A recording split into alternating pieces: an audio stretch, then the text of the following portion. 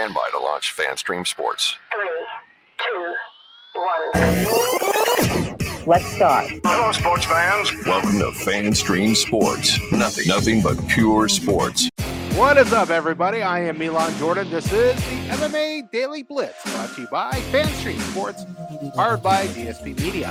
Hey, be sure to like, share, and subscribe to this podcast wherever you get your podcasts. Also, check out our YouTube page, and you can follow me on Twitter at Milan Jordan. All right, let's look back to last weekend. On Saturday, the UFC held an event in Kansas City for the first time since 2017. It was a fight night event headlined by a top 5 featherweight matchup between former champion Max Holloway and Arnold Allen, who came in on a 10-fight win streak.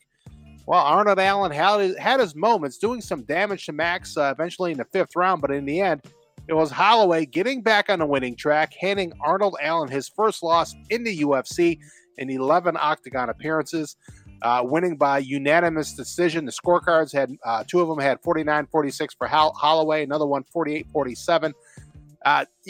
Most of the rounds were fairly close with Max Holloway coming out on top, but it wasn't a dominating performance. It was a very solid performance by Max Holloway, but Arnold Allen, again, had his moments.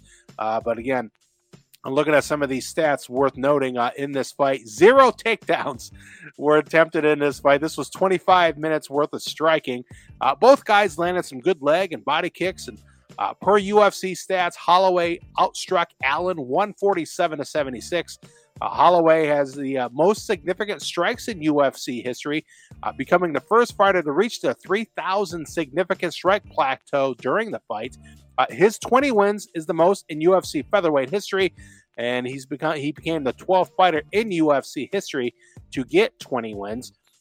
Max Holloway, just to show how good he has been, he has not lost a non-title featherweight fight since August 2013 when he was 21 years old against some guy named Conor McGregor. Clearly, Max Holloway is the second best featherweight in the UFC. He's lost to Alex Volkanovski 3 times. As good as Holloway, very, very good, but his kryptonite is Alex Volkanovski, just to show how good Volk really is. So now that Holloway gets back on track, is a title shot next?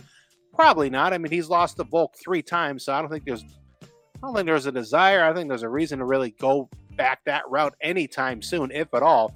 But maybe a matchup for Max Holloway next would be a fight with Korean Zombie. That would be a lot of fun.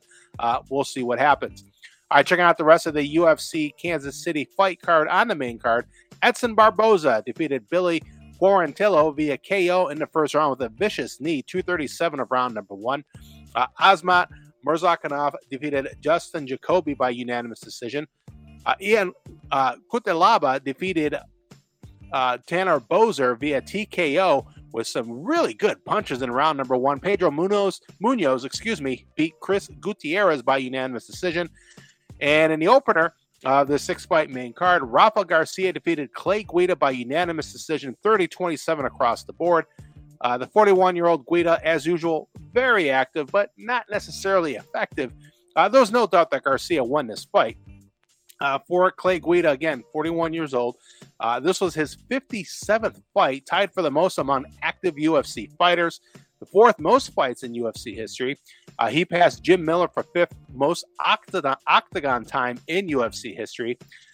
After the fight, as usual, they interview the winning fighter. In this case, Daniel Cormier was interviewing Rafa Garcia right after the fight. And as this was happening, Clay Guida started to take off his gloves, which a lot of times means that that fighter's about to call it a career.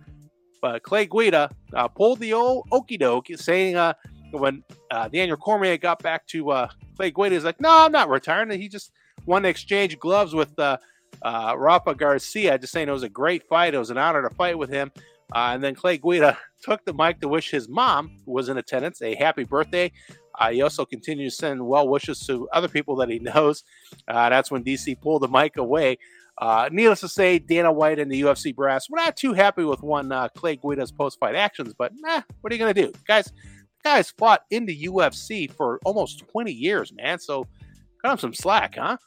All right, on Friday night, the PFL was in action. 2023 PFL 3 at the theater at the Virgin Hotels in Vegas.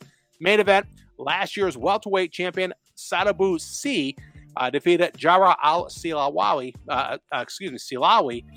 via TKO in round number 2 with a knee and some punches. Sadabu C improves to 14-6-2 in his career, while Al-Silawi drops to 18-5. The 2022 lightweight champ, Olivier Aubin-Mercier, spoiled Shane Burgos' PFL debut, winning by unanimous decision. All 3 judges scoring the fight 30-27. All right, the PFL will take a pause for a while until June 8th when they return to action. The regular season resumes for the first of 3 straight weeks in Atlanta. Bellator MMA, they're back in action this weekend for not 1, but 2 fight cards in Hawaii, which is the norm when they go over to the 50th state. You can watch both of these fight cards on Showtime Friday night. It's Bellator 294, Carmouche versus Bennett. Yeah, Liz Carmouche will take on Deanna Bennett for the women's flyweight title.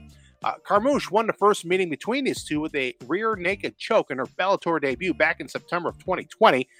Liz Carmouche is a perfect 5-0 in Bellator, with 4 of those wins coming via stoppage, while Bennett, she's won 3 straight since her loss to Carmouche 2.5 years ago. Elsewhere on the main card for this event for Bellator 294, you got Timothy Johnson take on Saeed Salma. Arlene Blenko takes on Sarah McMahon. Danny Sabatello against Marcos Brano. And Levan Chokheli taking on Michael Lombardo. Saturday night, it's Bellator 295, featuring the Bantamweight Grand Prix final with champion Rafael Stotts facing Patchy Mix. Should be a banger. Stotts is 19-1. Mix is 17-1. Should be a fun one to watch, that's for sure. Rest of the main card for Bellator 295. Of course, you can't have a Bellator Hawaii card without Ilima Leigh McFarland. So, Saturday, Ilima Leigh McFarland will appear on this card, taking on Kana Watanabe. Aaron Pico returns to action, taking on Otto Rodriguez, and Ray Borg will fight Kyoji Horiguchi. Saturday night, the UFC is also in action with a fight night card at the Apex. Heavyweight division matchup is the main event. Number 3, Sergey Pavlovich, 17-1, takes on 4th-ranked Curtis Blades, coming in with a record of 17-3. Pavlovich has won 5 in a row, all by first-round knockout. His 5-fight UFC winning streak in heavyweight competition is the longest active streak in the division.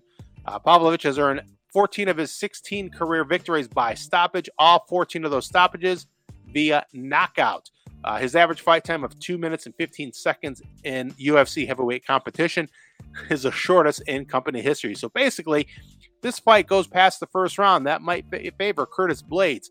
He's won 3 in a row, 7 of 8. His 62 takedowns landed in UFC heavyweight competition are most in divisional history. So Sergey Pavlovich, his cardio certainly has not been tested. So if this fight goes beyond the first round, it'll be interesting to see how long he can last and if Curtis Blades can take advantage. We shall see. Co-main event is a middleweight matchup. Brad Tavares, a longtime fighter, taking on Bruno Silva. Tavares, 19-7 in MMA, 14-7 in the UFC. His 14 victories in the UFC middleweight competition are tied for second most in divisional history behind former champ Michael Bisping's 16. Tavares has 12 decision victories in the UFC middleweight division.